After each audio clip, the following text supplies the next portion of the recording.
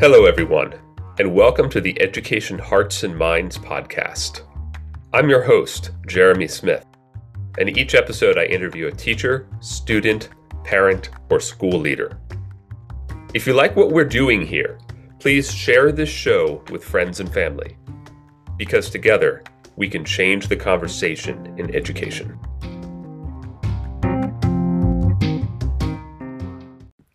Allow me to introduce you to Brad Thompson.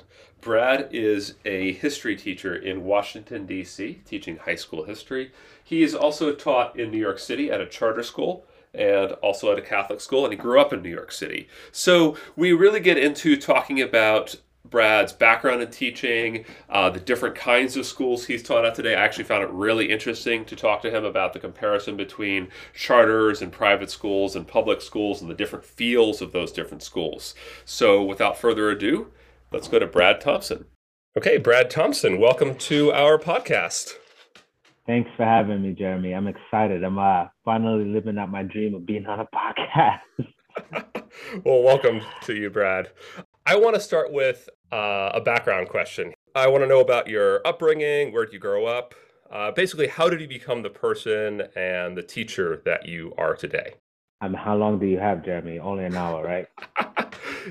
So I'm originally from Brooklyn, New York. I currently live in D.C., but I'm from Brooklyn, born and raised in Bushwick. Went to elementary school, middle school in Bushwick, in the Bushwick section of Brooklyn. And I started out at a local private school. My mom and dad actually met at the school where I first started. My mom was a secretary, administrative assistant to the principal. And then my dad taught second grade. My dad is a Jamaican immigrant and my mom's from Nicaragua. And they met at Junior Academy in Bed-Stuy. Anybody, you guys can look that up. That was in the 80s. You know, they started dating and out popped me. I was born in 88 and my parents kept me in private school through K through 8. Then after graduating from middle school, I went on to Bishop Loughlin Memorial High School, which is a relatively small Catholic school in Brooklyn. What was that transition like for you? From middle school to high school, it was tough. I had a lot of maturity issues, not in any serious way. I was just, a little self-conscious, anything that a 13-year-old boy would go through as they transition into high school. But I did have older brothers, who really showed me and mentored me and were there as guides for me growing up. And how much older? A lot older, actually. My next oldest brother is 8 years older than me. So my brothers had done high school. They did high school in Brooklyn. They played sports. They were kind of opposite of me. They were athletes and super confident, good with the girls, and I just wasn't. So, I was overweight growing up and shorter than everybody else and slower than everybody else. And, that whole middle school transition was not too easy for me. But as I progressed through high school, it got easier and easier. I started hanging out with a close group of friends and got involved in sports. I started playing baseball, started losing some of the baby weight and started to come together. So I had a good experience in high school. Actually, a great experience. I had great teachers and great coaches and counselors. So high school was any particular coaches or teachers that come to mind? Oh, yeah. Mr. Pearson, he was my baseball coach my freshman and sophomore year. Miss Proche was my PE teacher. She's now the athletic director at Bishop Loughlin. Mr. Foley, who was never my guidance counselor, but was just a very stable figure in terms of his connection with the students. Mr. Wood. And it sounds like you're still... I'm sorry. I was going to say, it sounds like you're still in contact with. Yeah, I try and keep up. When I was working in Brooklyn, I started coaching and I coached against Mr. Foley and Miss P, and it was actually kind of this full circle kind of thing. And it was weird at first to be coaching against them, but throughout the years, the more and more we competed against each other, I gained a newfound appreciation for the work that they do. I know I'm leaving some other, Miss Sheehan, Miss Tufano. Miss Sheehan was my Spanish 1 teacher, and my mom is Nicaraguan. I can't speak a lick of Spanish, but Miss Sheehan made everyone feel like they could. Miss Tufano was my global one and global two teacher. She's actually the biggest reason why I became a history teacher, Miss Tufano. Yeah, so yeah, let's talk about more about that then, about your path to actually becoming a teacher and why you chose it. Yeah, so I wanted to go into IT at first. I went to after Laughlin, I went to St. Francis College and I picked up computer programming and I did not know. So this is MySpace time, right? I thought that computer programming was designing MySpace pages, aka graphic design. What I really wanted to do was graphic design. I didn't know that computer programming wasn't graphic design. So I'm not a good I'm terrible at math. And I didn't know how heavy IT, how math heavy IT was. I had no clue. I thought it was just like you go on a computer and you click around on the computer and you become good at it and you create what is now social media pages, but it wasn't called social media back then. That's what I thought it was. And I was interested in that. But yeah, so I actually got into education randomly. I was looking for part-time work and a friend of mine from high school got me a job in Westchester County, which is north of New York City, at a camp for students with special needs. And the younger kids at the Camp Morty, that's the name of it, was I think they were all kids who were in foster homes, and some of them had special needs. And that camp was, I think, 6 weeks, and each week was a different age group. And I fell in love with working with the older students. I like the younger kids, but they were very needy and they were in the woods and they didn't want to do anything. But the older kids were self-reliant. They participated. I built close bonds with a lot of those kids. And I said, I think I would love to do this full time, like as my career. So when I got back to school that fall, I switched my major to secondary education. And what And how? And I'm sorry, where were you in college, or how old were you I at was this point? about 19, and this is Okay, so like early early college, early or to mid college, around my sophomore year. That was sophomore year summer. So I changed my major right at the time where I was supposed to be getting really heavy into programming, and because I had stuck with it for a year and a half, almost 2 years. And then when I had that experience, I said I would not only need to make the change because that's where my kind of heart was taking me, but I felt like it was more sustainable in terms of the workload. Because I also had to work through school and had a part-time job, so I didn't have that traditional college experience. So going into education was more sustainable. And I was working in Greenpoint in Brooklyn, a neighborhood in Brooklyn. My brother actually was a director of a preschool for students with special needs, and I became a one-to-one aide for students with disabilities. That sealed the deal for me. what was it about that sealed the deal? Because you just told me also that preschool or younger kids were not really your thing. Right. So it's so funny because in that job, I really felt the impact of my work.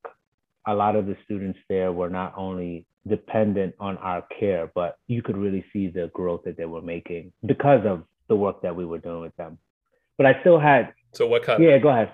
Oh, sorry. I just asked what. So what kind of growth did you see with them, or can you tell me about what you saw? So a lot of the students were nonverbal and they were on the spectrum, and many of the students I dealt with were more on the severe side. So it was the most restrictive environment that I worked in the preschool. So it was 6 students, 1 teacher, and 4 aides, and so it was as many teachers as there were students, because some of the students were of high need, and some of them became more communicative. Some of their behaviors became more positive. There was just growth in all aspects, their fine motor development, their physical development. It was great to see. And for young kids, a lot of them, one of the biggest challenges was potty training. And some of them started to go to the bathroom independently. And, if you've ever been a para working with preschoolers, you're just trying to foster that atmosphere of independence for the students. So they're not dependent on an aide or assistant as they progress through their school years. through their school age years. So it was good to see that. And that for me, I was a para for about 3 years, 4 years. And that was a great experience. I met a lot of great people. When you work in a preschool, you meet a lot of people who are selfless, a lot of people who are dedicated to the students. And I found a lot of great role models, a lot of great examples of what it meant to be a great educator at the preschools that I worked at. And then the next step after that was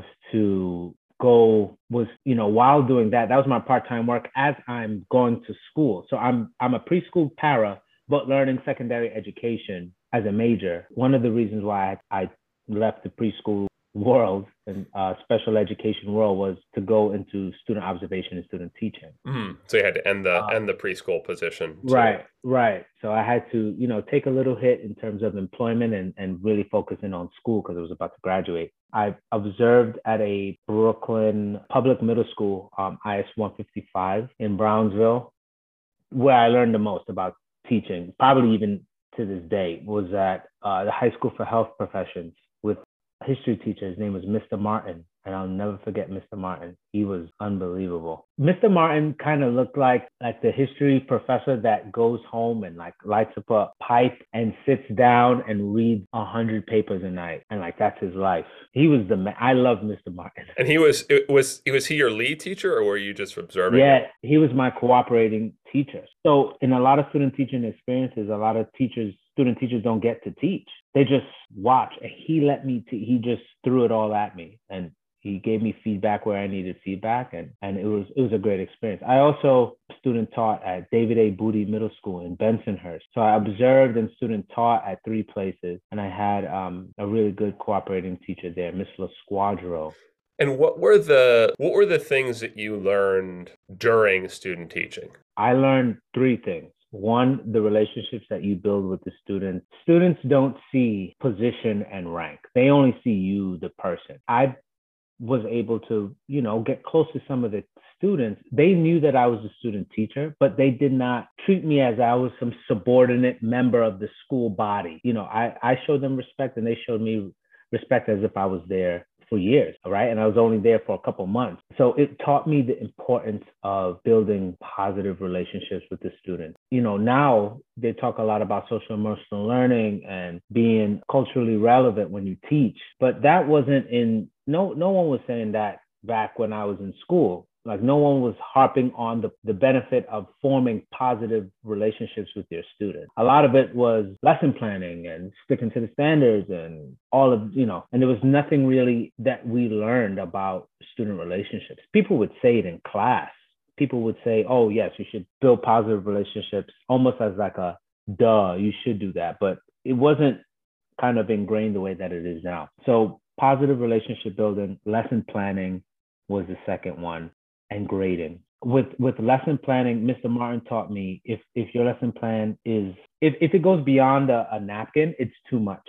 Your lesson plan should not be so involved that it's too much for the students and it's unsustainable for you. And then with grading, I learned what not to do, right? I observed, this is before grading was on PowerSchool and Canvas and all this. And for everyone listening, PowerSchool and Canvas are the grading software. It's way easier grading when work is online. Way easier. Because you don't, I call it paper death. You don't have paper death.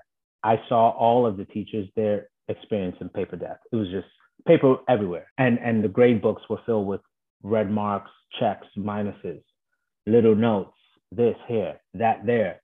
And the students would always ask, where am I in class? No one knew. I remember in high school, I'll say to myself, I got a B on that homework last week. I've been showing up to class every day, so I must have an A. And then you end up with a C or something.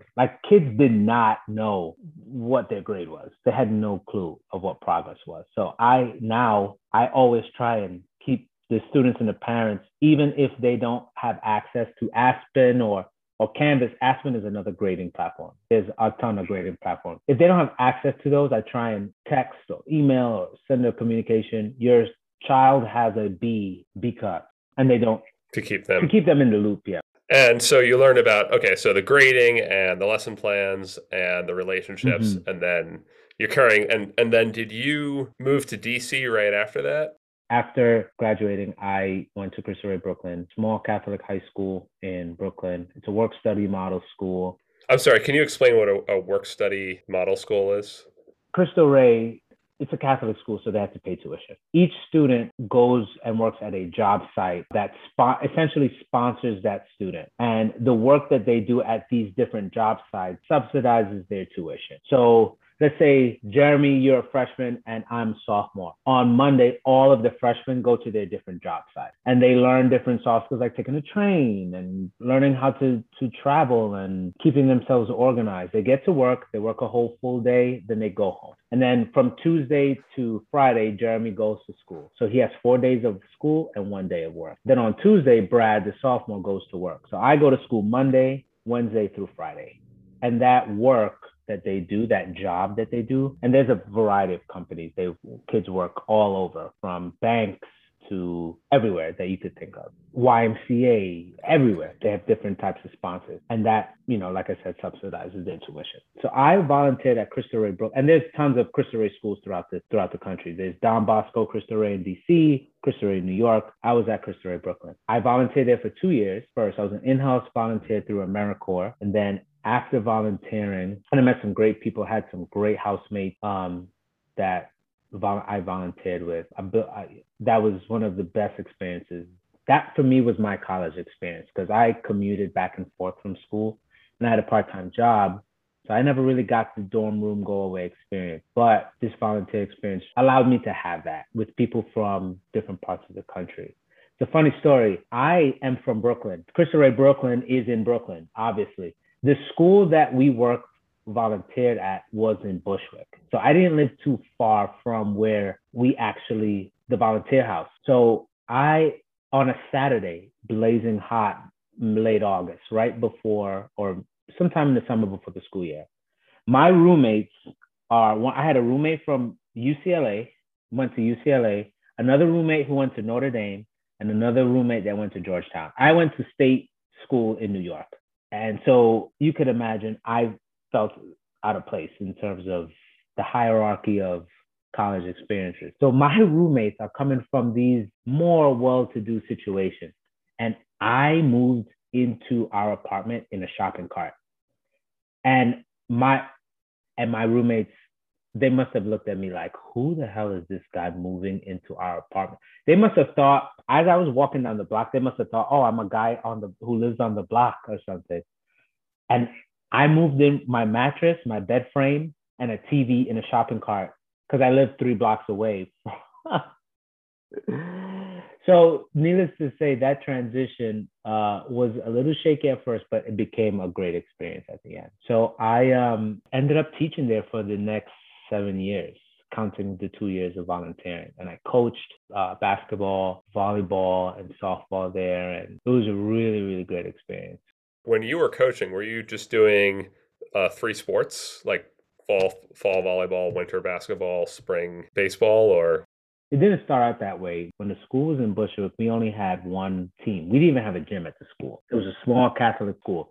Actually, it was the same middle school that I went to, Our Lady of the Lord, became Cristo Rey Brooklyn. Yeah, so I actually taught in my old middle school building, even though it was under a different name. But that facility doesn't have a gym. It only has a yard. So we only had a basketball team. We would commute to a community center and practice. And then we always played our games in the Bronx. So we were always traveling and commuting. Then the following year, this is 2012, 2013, we moved to East Flatbush. And we moved there because our school was expanding and growing. And that's when I started coaching year round. We had a gym, so we had a volleyball team. So I helped coach volleyball. And the nature of Catholic schools is you volunteer yourself to help. The staff is small and there's a lot of need. So you kind of just jump in. So you kind of like jump in. And the culture is that you jump in and volunteer to do for a year or two. A bunch of other things, coaching, maybe helping to teach some other classes, extracurriculars like that. Yeah. Yes, that's a perfect description of what Cristo Rey Brooklyn circa 2014, 2015 was like. 2013, 2015. It was very much we are in this together. We got to make this work because if not, the ship's going to go down. So I helped out with volleyball. I helped out with basketball. I coached girls softball, not of choice. Wait, what? Tell me about not, that. so when we were in the old building in Bushwick, they asked, does anyone want to coach baseball or softball? And no one volunteered, including myself, for softball. I did not want to coach softball. I grew up playing baseball. My brothers played softball, competitive softball, but it's completely different from high school, middle school girls softball. I didn't know anything about that. So I said, no, thank you. And I volunteered to coach baseball. But there were also 5 other guys that wanted to coach baseball. So no one was left to coach softball. So I said, you know what, I'll coach softball. And I was in for a rude awakening. I had never coached girls up to that point. I've only coached boys, and it's a whole different world. It's completely different. Everything. Like how so? How's it? Tell me about how it's different. Man, where do I begin? Especially when you have, and it doesn't matter whatever the gender is. It's like all of these girls never played softball. None of them ever. A lot of them didn't even know what hand they threw with. We didn't have a gym. We didn't have any facilities. We barely had a park across the street. You have to deal with early failure and trying to keep people motivated. And it was a lot. That first year coaching softball there were a lot of nights where I was like, what the hell am I doing? And I just didn't understand. I didn't know until we started playing games and competing against other teams. I noticed the girls, they started pulling for each other in ways that I've never seen young boys do. I think boys kind of charge forward without much reasoning. Like, that sounds bad, but like I could run, like if I'm coaching boys basketball, I could run those boys for hours on end. They may complain, they may wince, but they'll just do it because I'm yelling at them. But with the girls, I found I couldn't just yell and scream. Because they would ask me why. Like, they would ask me smart questions, and I'd be like, shoot, I don't know why I'm telling you to do this. Like, there's no reasoning behind. So I had to really think. I had to really be in tune with how I was showing up in front of them every day. They were more in tune with who I was and how I was coming into this space of practicing games from an emotional perspective, from a mental perspective. That is so different from coaching boys. And for me, that's why I appreciate about coaching girls is you have to be mentally and emotionally secure in yourself to give your best self to the kid. It sounds like they really helped you to learn to be a better coach and maybe even a better teacher too. Oh yeah, I find that those first couple of years coaching softball were my true education. I learned more in those first 2 or 3 years than at any point in school. And then from Cristo Rey, what happened after that, or what got you to leave there actually? That's a great question because I'm like putting Cristo Rey on a pedestal. For those listening, I'm going to use a sports analogy. So in football, let's say you draft this kid from college and the stipulations of your first contract is more geared towards the team's benefit as opposed to the player's benefit. You're not paid as much in your rookie deal, in your rookie contract, but because you're so happy to be there that you kind of just put your head down. But 7 years in, I'm saying to myself, it's time to get off of this rookie contract. I want to one day not have a roommate, to one day be out on my own, potentially start a family. I can't do that on a rookie deal. I got greener pastures, if you know what I'm saying. Yeah, so it was a good thing for like a guy in his in his 20s, right? But not someone approaching their 30s looking for something more financially stable. And to anyone listening, I highly advise against leaving a job simply for money. I left and went to the world of charter school where I was not ready for that. I was professionally immature for that situation. I was emotionally immature for that, especially the first month of teaching at the charter school. So I went to Uncommon Charter School at Excellence Girls Middle Academy in Brownsville, more close to home than East Flatbush. So everything lined up, right? Like shorter commute, better pay, and a place where I felt like I could push myself professionally. Like I had gotten into a routine at Cristo Rey and I had gotten comfortable and I didn't want to get complacent. So I felt like this was the time to make a move. And man, they say you'll find yourself on the other side of fear. Boy, that was the most eye-opening teaching experience that I've had. Not only because that was the COVID, I taught there during COVID, but just I really realized I didn't know anything about teaching. I thought I knew. After 7 years of teaching and coaching and traveling and riding the train with the kids and getting to know the kids and building, I knew absolutely nothing about what it meant to be a good teacher until I taught at a charter school. What was it about that charter school that it sounds like a baptism in fire kind of situation? The expectations on the teachers were high, to say the least. And I didn't know how to navigate that level of expectation as a teacher. I came from an environment where expectations were high, but the community took precedent over everything else. Uncommon in the charter school world, performance takes precedent over everything else. Despite the rhetoric, performance trumps everything at a charter school. And how is that performance? Is it measured in growth or is it measured? It's measured in student proficiency it's levels? It's measured in student performance and how the kids student performance. How the kids do on their tests and how the kids are progressive. And it wasn't that I wasn't able to see improvements or I couldn't foster those improvements as a teacher. I wasn't ready for the pace of it. It was go, go, go, go. So like at Excellence Girls, I taught essentially pre-AP US history to 8th grade girls. I wasn't ready for that at all. I thought I was. I mean, I know US history, but everything from the teacher expectations to the language that is used to teach the students, to the language that is used when communicating with admin in terms of feedback. It was a healthy experience for me because I now take that everywhere with me. That 1 year experience was so challenging for me and a good challenge for me that it now will influence wherever I go. But the expectations, it's a high expectation, high rigor, very heavy data driven environment. And that is all charter schools or the ones in New York that I've come in contact with. So if someone were to go into your classroom in Cristo Rey versus your classroom at Uncommon and just like watching you the actual in the classroom teaching, did that look different? It's funny you say that because one of the charter schools were supposed to be the intervention. This was the plan. Like this is the master plan. Now, how charter schools actually conduct themselves on a day-to-day basis with that goal in mind is very different from anything that I think people who are not familiar with that world is used to. Very strict discipline. Everything is tracked from the kids going to the bathroom to the amount of times they raise their hand, everything that you could fit. So super data driven, super strict discipline. If you were to walk into, I think the place where you see the most difference is in the hallways of a charter school. Students are walking in a straight line. They're completely silent. That silence is being reinforced by teachers and administration.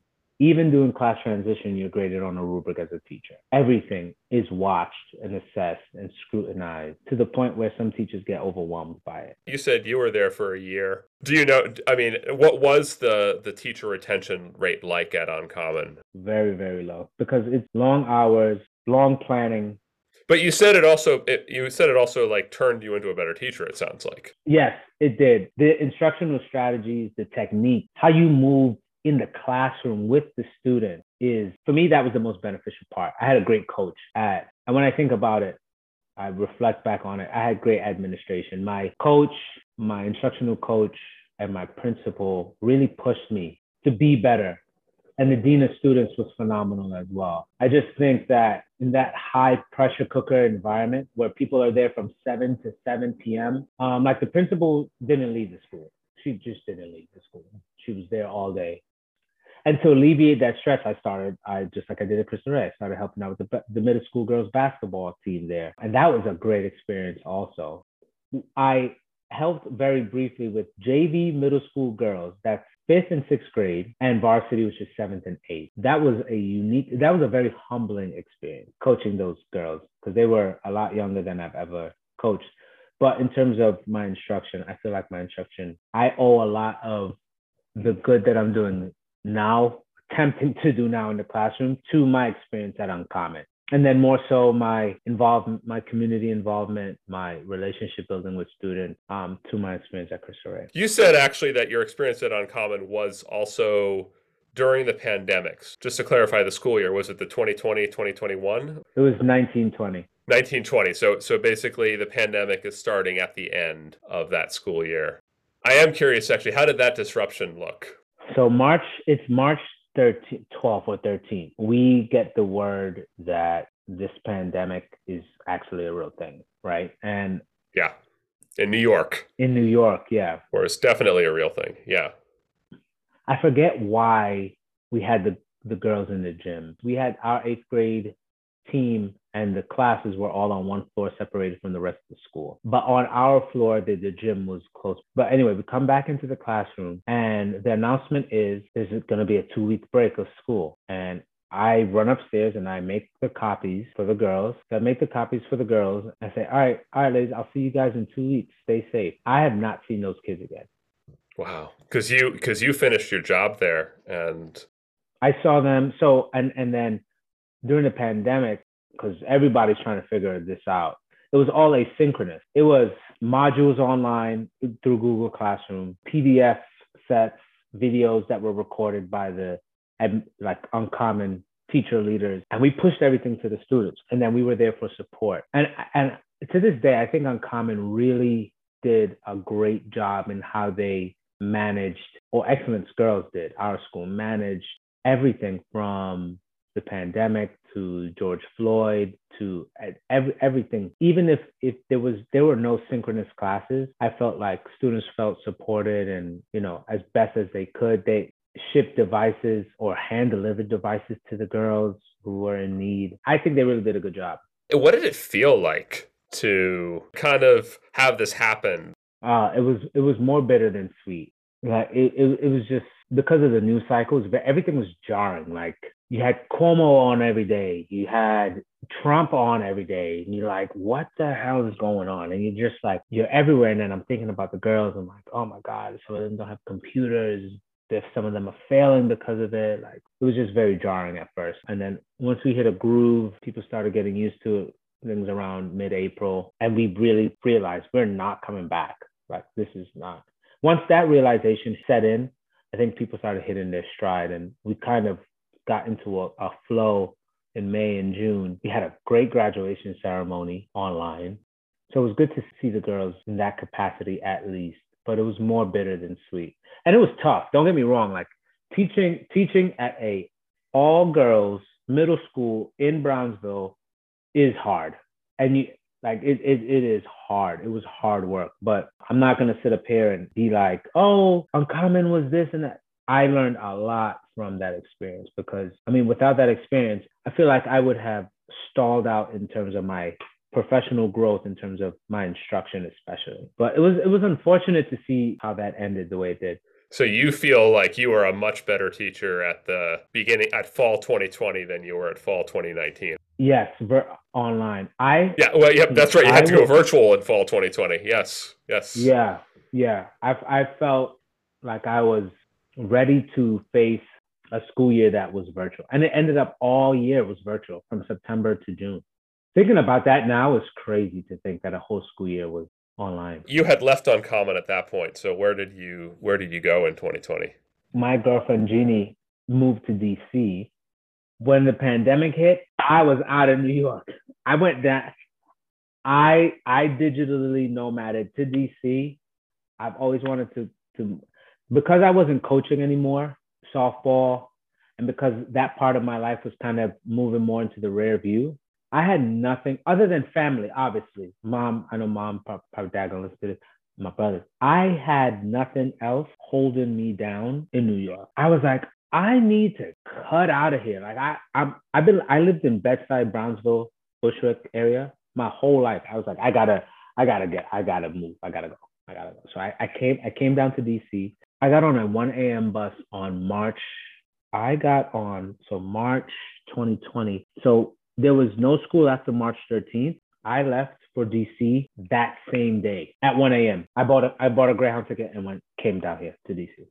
you have to remember the news cycle was wild. It was like toilet paper's running out, food is gonna run out, there's gonna be no water. I stocked my apartment with what felt like war rations. I stocked my apartment up, and I was like, I gotta go down to DC just to stay with her and make sure everything's good. So I book it down to DC on the bus. And I stayed a week, went back, stayed a week, and I was back and forth.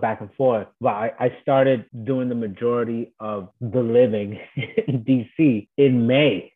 I really felt like I really moved in May, but I was going back and forth and still coaching, right? So like I also started my own kind of travel, kind of in-house thing with the girls that I coach at Cristo Rey softball, and I was going back and forth.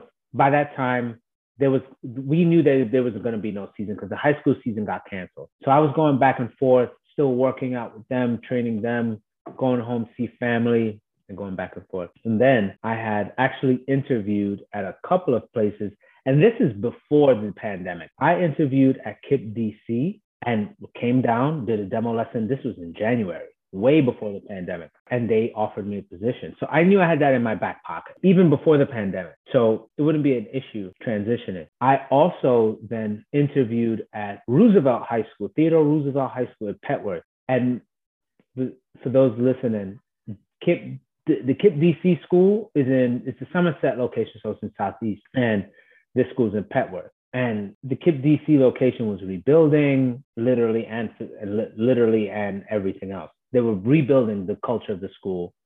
And Roosevelt was one of those like kind of staple big public schools. And I saw the football stadium, I saw the track, I saw the gym, and I was like, oh, wow, I'm sold. Like that is what sold me on the school, honestly, because I did not want another experience like I had with Uncommon in terms of the time, the crazy expectations and the emails and I just did not want to deal with that. I said to myself, I've already received my baptism. I'm not gonna move to DC and receive another baptism. So what was it about the field and what was it about those things that said, this is for me? I don't know. It just, in the neighborhood, like for those of you familiar with Petworth, it's a beautiful neighborhood. The neighborhood, I've never worked. So I worked in Bushwick, pre-gentrification Bushwick. I worked in Bushwick when it was going through the gentrification process. It wasn't there yet. And then East Flatbush is its own beast, right? Like that's a whole other area. Then in Brownsville. So these are truly inner city urban schools in every respect. So this is the nicest neighborhood I've ever taught in ever. So that sold me. The commute, there's a train station. It was very easy to commute. A lot of good, vibrant, young area. So I said, yeah, let's make it happen. And it was more of the community around the school and the feel of that communal feel that was very much Cristo Rey, like I described earlier, is what drew me to Roosevelt. And then what is it like teaching at Roosevelt this year, like right now? It is interesting. It is one of the most interesting teaching experiences. So I've never worked at a public school. This is my first actual public school. Right, because it was Catholic and charter and...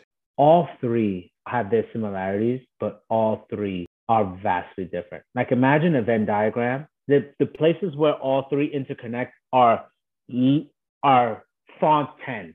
And the rest of the circle is like Garamond, bold, italic, underlined, font 72. They're that different.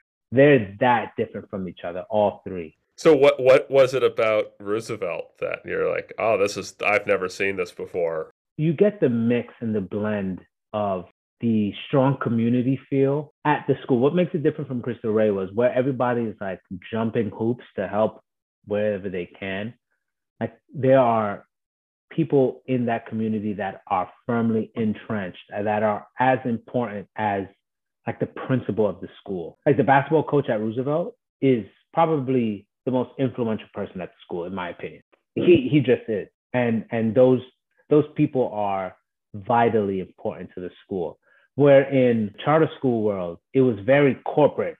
When someone came in a suit, they sat down in the office and they were the most important person in the school building on that day. And then they would leave. It was very hierarchical in terms of, it felt like I was working at a corporate office at the charter school. In the public school, you have that sort of feel, but it's so big that you don't really feel the weight of the pressure on you. You have to make the best of your day every day. Like, you have to come prepared. It's totally on you. I find that working at Roosevelt, people have expectations, but no one's going to be, up your back telling you what you have to do. You have to make your own success in my opinion. Where in Catholic school, they kind of volunteer you that you should be all in. It's a different feel, definitely. I think we'll go to our last question now. So the question I always actually like to end these with, because we're talking about teaching and schools and everything like that, is just, what do you like to actually do? What is your life outside of teaching and schools and all of this stuff? That's it. So the first year in DC, I loved to go on COVID runs down by the Capitol. I call them COVID runs. And the Capitol, the National Mall, was empty. There was no one there. It was almost like you had it to yourself.